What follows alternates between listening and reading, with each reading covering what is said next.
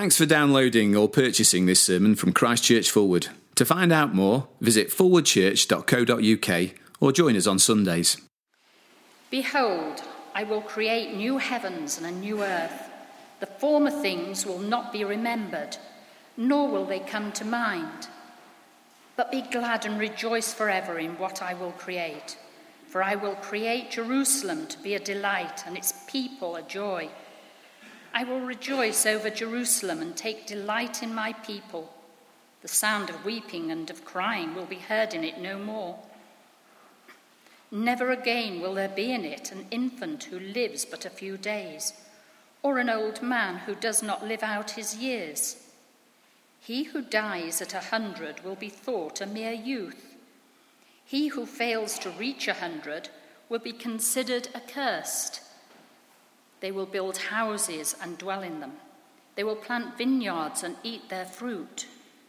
No longer will they build houses and others live in them, or plant and others eat. For as the days of a tree, so will the days of my people, my chosen ones, will long enjoy the works of their hands.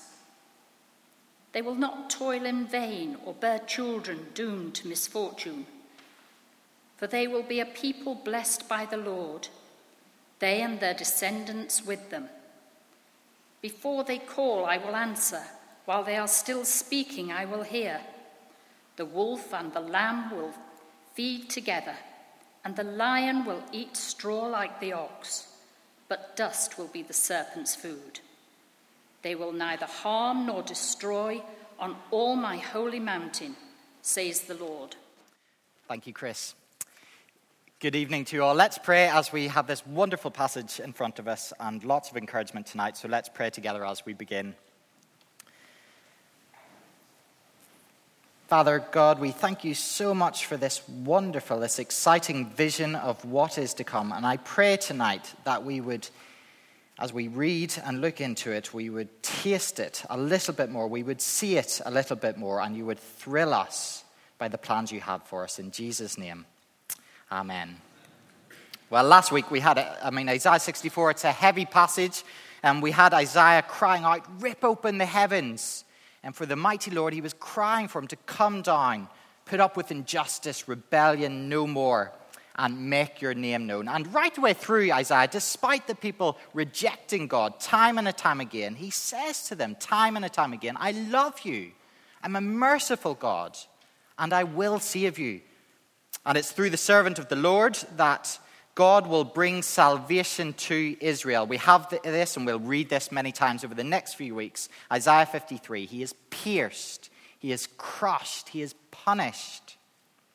Not for his own sin, not for his wrongdoing, but for Israel's and for ours. And then in chapter 55 of Isaiah, we have this wonderful extension out to the other nations. It's not just Isaiah's sin that the servant of the Lord dies for. No, it's for the other nations as well. It's the world. And as we enter, Andy's mentioned this, we enter this Advent season, we have this wonderful opportunity to reflect on Jesus' coming, as we will. We'll hear lots about that. But we also look to Christ, the all-conquering King, and he's coming back. He's coming back for his people. He's going to bring completion of what his death and resurrection achieved. And now we live in this time in between of the Messiah having defeated death, having defeated sin, but we still very much feel the effects of sin until he comes again. So Christians live in wait of him coming back. And if you at times wonder to yourself, is it all worth it? How can I keep going when it is just so hard sometimes? Hard, and others around me look happy. Often we know when we examine their lives a little bit more, they're not, but it looks so often to us that they're happy. Others who don't follow Jesus, frankly, they seem to have a better life. No need to battle with desires. Everyone gets to do what they want. Perhaps dating whom they please, earning and spending on themselves what they want. They can use their time however they wish, rarely having to stand out against the tide. Their beliefs can change with whatever fits comfortably in the culture at the time. They don't need to offend anyone. And Christians ask, is the Lord really worth it? Is it worth this cost to live in obedience to him? Now that's something the Israelites were weighing up in Isaiah 65. See, by this time, chapter 65, they had lost lots. They had been taken into exile in Babylon. They had lived in a foreign land under foreign rule. And now, upon release, there was a very small remnant. And they had very painful memories. And they had fear. They had much fear of the unknown future for them. Would they survive? Can we keep going? Can we keep faith? And in chapter 65, they're given this most heartwarming, splendid picture to help them keep going. And we're given this painting to hang, if you like, over the mantelpiece to help us never forget where God's people are heading. We are never to forget how it ends. You see, God tells a downhearted and a dispirited people, keep going, because life with me is worth it. And when you know me, well, you know that I only serve the best. And so we take a further look into this passage in front of us. And Isaiah shows us this is the life you long for. But it has eluded you. Your moments of pleasures here are a small taster. And we do have pleasures here. No denial. But they're small. They're a small taster. But it will soon come in its full. So let's look together. What is a Christian to look forward to? Well, verses 17 to 20, we have this new creation. We have a new city. You see, we have here new heavens and a new earth. Now, note here, this is important, there's no floating souls amidst white, fluffy clouds. It's not going on here. This is a new earth. It's physical. A new earth.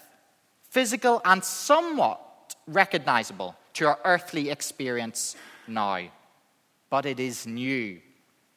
So the artist whose previous works have included such extravagant, priceless works, so Niagara Falls, the Lee River, the Alps, the Grand Canyon, the Northern Lights, the Great Barrier Reef, the lakes, the peaks, well, he'll go again.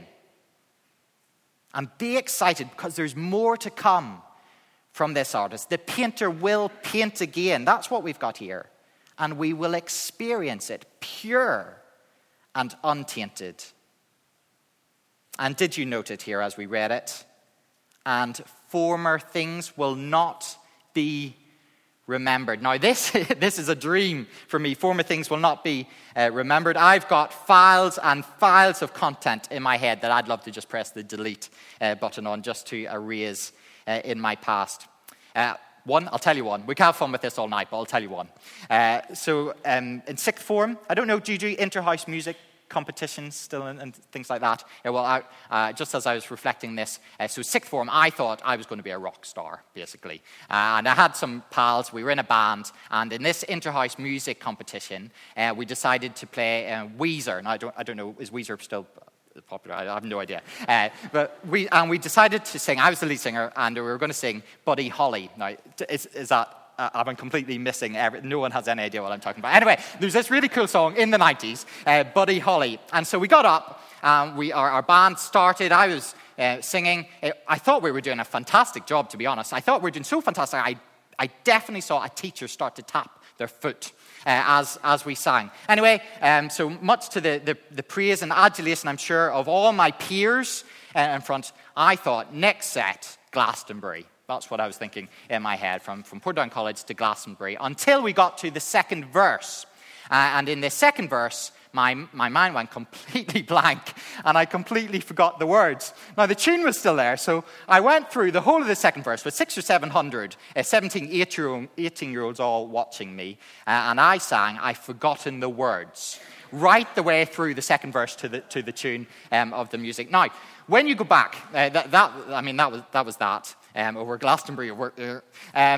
But then when I go back, even now, years later, I go back to my hometown. Now, sometimes there's these awkward conversations you can have with your old sort of school friends that you didn't really know that well. Not with me. There's nothing awkward because everyone is very pleased when they see me in the town to come up to me and say, do you remember that time you sang, I've forgotten the words, right the way through Buddy Holly? And still, years later, people I hardly spoke to at school still say that thing. Well, Isaiah 65, delete, it's gone. It's gone. No recollection for me, no recollection for my school friends.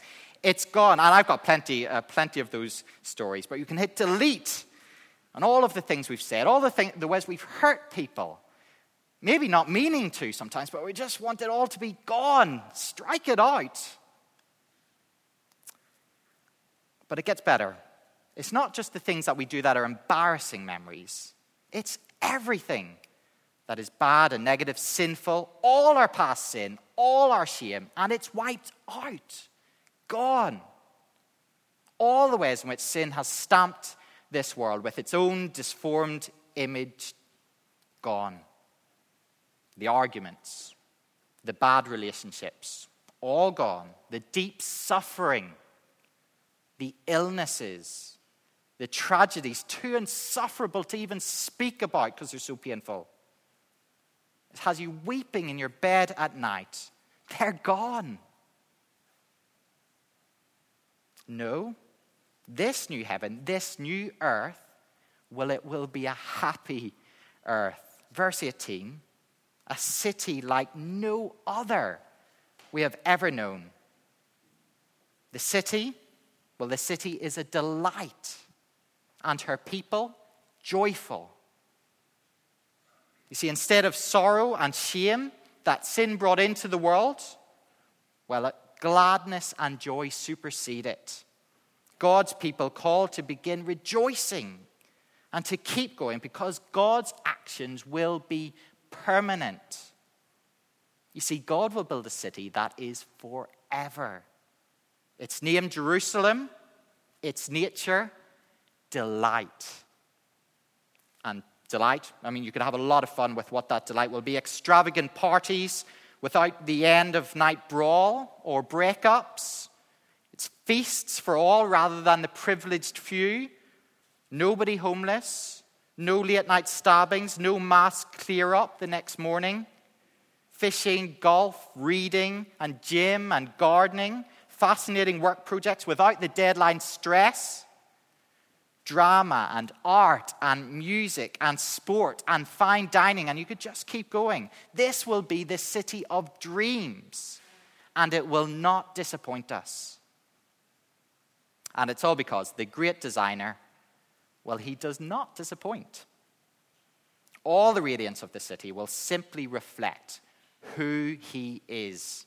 So just as a Rembrandt or a Picasso or a Matisse clearly bear the hallmarks of their creator's distinct innovation and style, this city reflects the love and affection and creativity and care and joy and fun and awe-inspiring character of its maker. And verse 19, he will rejoice over his city and he will delight in his people. That's right, he will delight in his people. See, a people, Isaiah 65 again, who had done so much to dishonor him and fail him, and they cared nothing for him at times. They went off with anyone and everybody and ignored God. He would now delight in them. Now that's got to make you smile, doesn't it? All the things that you are ashamed of, they're gone. And more than that, God is delighted by you.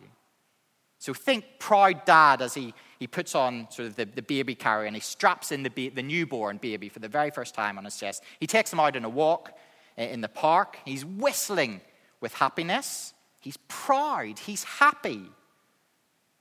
Well, here we have God rejoicing over your existence.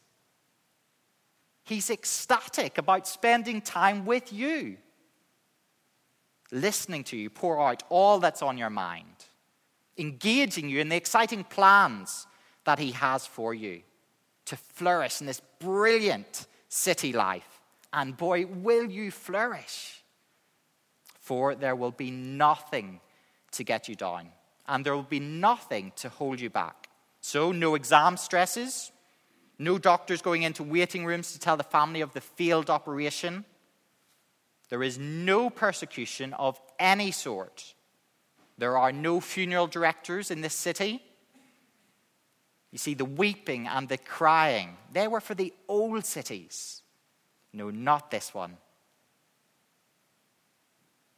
Verse 20, it's, again to remind you, it's spoken to a people who were pillaged, they were torn apart, untimely death everywhere.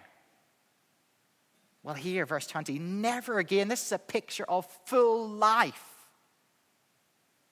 The Apostle John's fuller picture of this is in Revelation 21, and it makes it clear there is now no more death in this city. You see, this is what Christ achieves in his death and resurrection. It is no small thing. Life will be full and it will be plentiful because the curse of death is lifted and fear gone.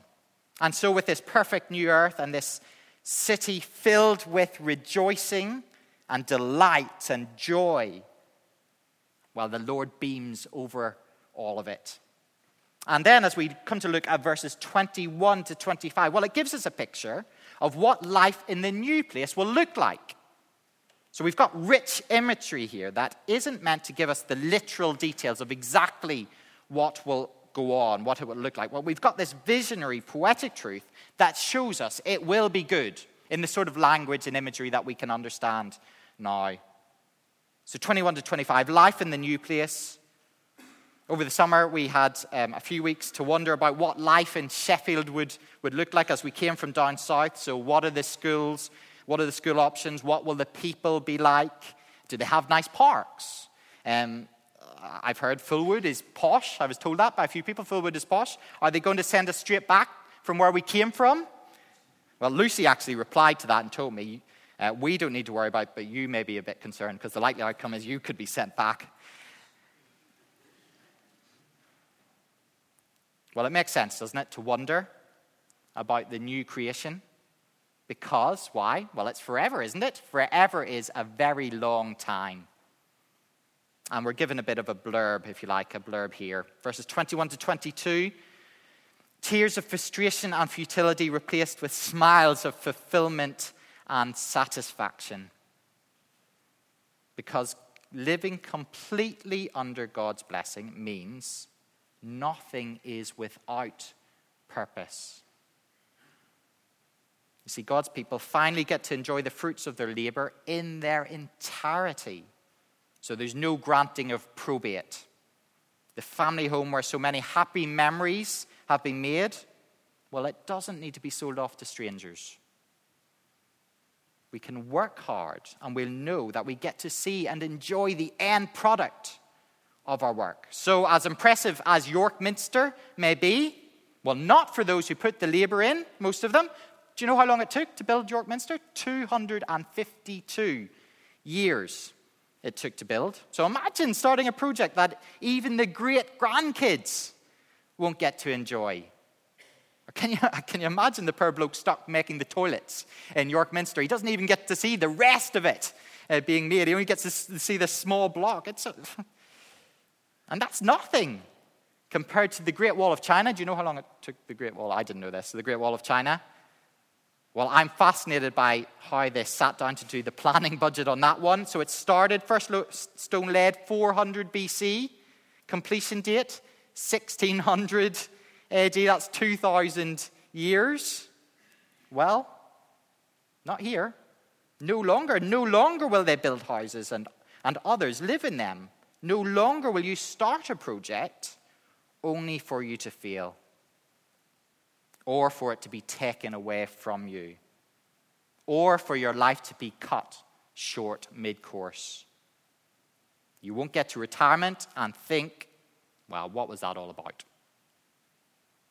No athletes trying to get back into their sport post-retirement to try and bring back the glory days. No, we have the unstoppable complement of both seasoned experience here and youthful exuberance. We just keep going, like Duracell bunnies, I guess. We just keep going. Or as verse 22 puts it more accurately here, trees. We're like trees. Now, just before you bury the body in a Church of England service, you'll hear the words, "We have but a short time to live. Like a flower we blossom and then wither. Like a shadow we flee and never stay. In the midst of life, we are in death." We all know that. Not here. There's no withering flowers here. There's only yews. There's only oaks. Funeral words are replaced with glorious songs like Psalm 92. The righteous will flourish like a palm tree. They will grow like a cedar of Lebanon. They will stay fresh and green, proclaiming, "The Lord is my upright. He is my rock." Neither futility nor frustration. All we've got here is steadfast permanence, where all is good and nothing fades. And in verse 24, we are given something every single one of us desires. Someone that hears us and completely understands us. So much so that before we've even got to the end of our sentences, he knows what we want. In fact, before we even open our mouths, God knows what we need. And there are no third-party representatives here. It's God himself. It's God himself that deals with us. That's perfect communication. So no dry times. No lying alone feeling no one understands you. No feeling invisible. God knows you. He hears you. And he speaks directly with you. See, we have total purpose. We have complete satisfaction in our work. We have bountifully reaping rewards. We're completely blessed with a relationship with our God that will be better than any and the most intimate relationship you can imagine having here. It will be better. And finally, verse 25, there'll be no zoos. No zoo here in the new earth, in the new city. Don't know if you saw on the news this week, just like the 220-stone, 6-foot cow on the news, that was too big for meat processors to handle, so he could live his days out in peace. Well, here the New Jerusalem is at peace. Predators no longer. Variety, diversity without butchery. Everyone at rest. Except for, if you've noted the detail, except for the snake. You see, the snake which brought such misery into Eden, the poisonous creature that encouraged the weeping and the misery to start in the first place, well, it's condemned to crawl and eat the dust. See, the curse is now broken. Nothing left to hurt, nothing left to destroy on God's holy mountain. And as we step into Advent, this is what Jesus Christ achieves. This is it. A wonderful life with him forever. This is what the Christmas child achieves. This is what the angelic host appeared in full song for. The shepherds glorified and praised God. The Magi bowed down in worship. We will be with him. We will be known by him, and we will know him. And so can I encourage you as we close this evening, keep going. For it is worth it. He is worth it. And can I encourage you as well, have the confidence to go all in. in faith. You see, life with Christ is totally worth it. It's worth our energy now, it's worth our time, it's worth our money, it's worth our gifts. We've got this passage here in Isaiah 65. It is all worth it. He promises this spectacular future if we pay a cost for a short time and we trust him. Now, if you're at the moment weighing up whether following Christ is worth it, and in many ways I'd say all of us do at some point, we doubt, we wonder, is it all worth it? Well, let Isaiah 65 do for you what it was doing for those struggling in faith Israelites. Look forward, look to the joy and press on. And then we've got this very simple instruction, and that's all we'll have to do for eternity. Verse 18, be glad and rejoice forever. That's a burden lifter, isn't it? That's what we'll do for eternity. Be glad and rejoice forever.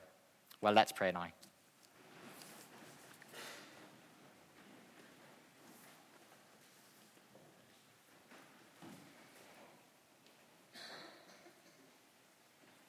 Father, we do come to you with great and deep joy. We praise and thank you for the new heavens, the new earth, the new city. Let us hold fast in confidence of what your wonderful Son has achieved. Help us all to have a joy and a confidence in the place we will be through faith in Jesus. A place, the place, where there will be no more grief, sorrow, sin, death, separation, tears, no pale faces, no frail bodies, no aching joints, no gripping fears, no consuming cares. Where the most perfect the sight, the more perfect the sight, the more beautiful the object will be. The more perfect the appetite, the sweeter the food. The more musical the ear, the more pleasant the song. The more complete the soul, the more happy its joys. Please, Father, give us hearts of want and hunger and desire to know you now, and help us to live in anticipation of this brilliant life that is to come. And in Jesus' name we pray. Amen.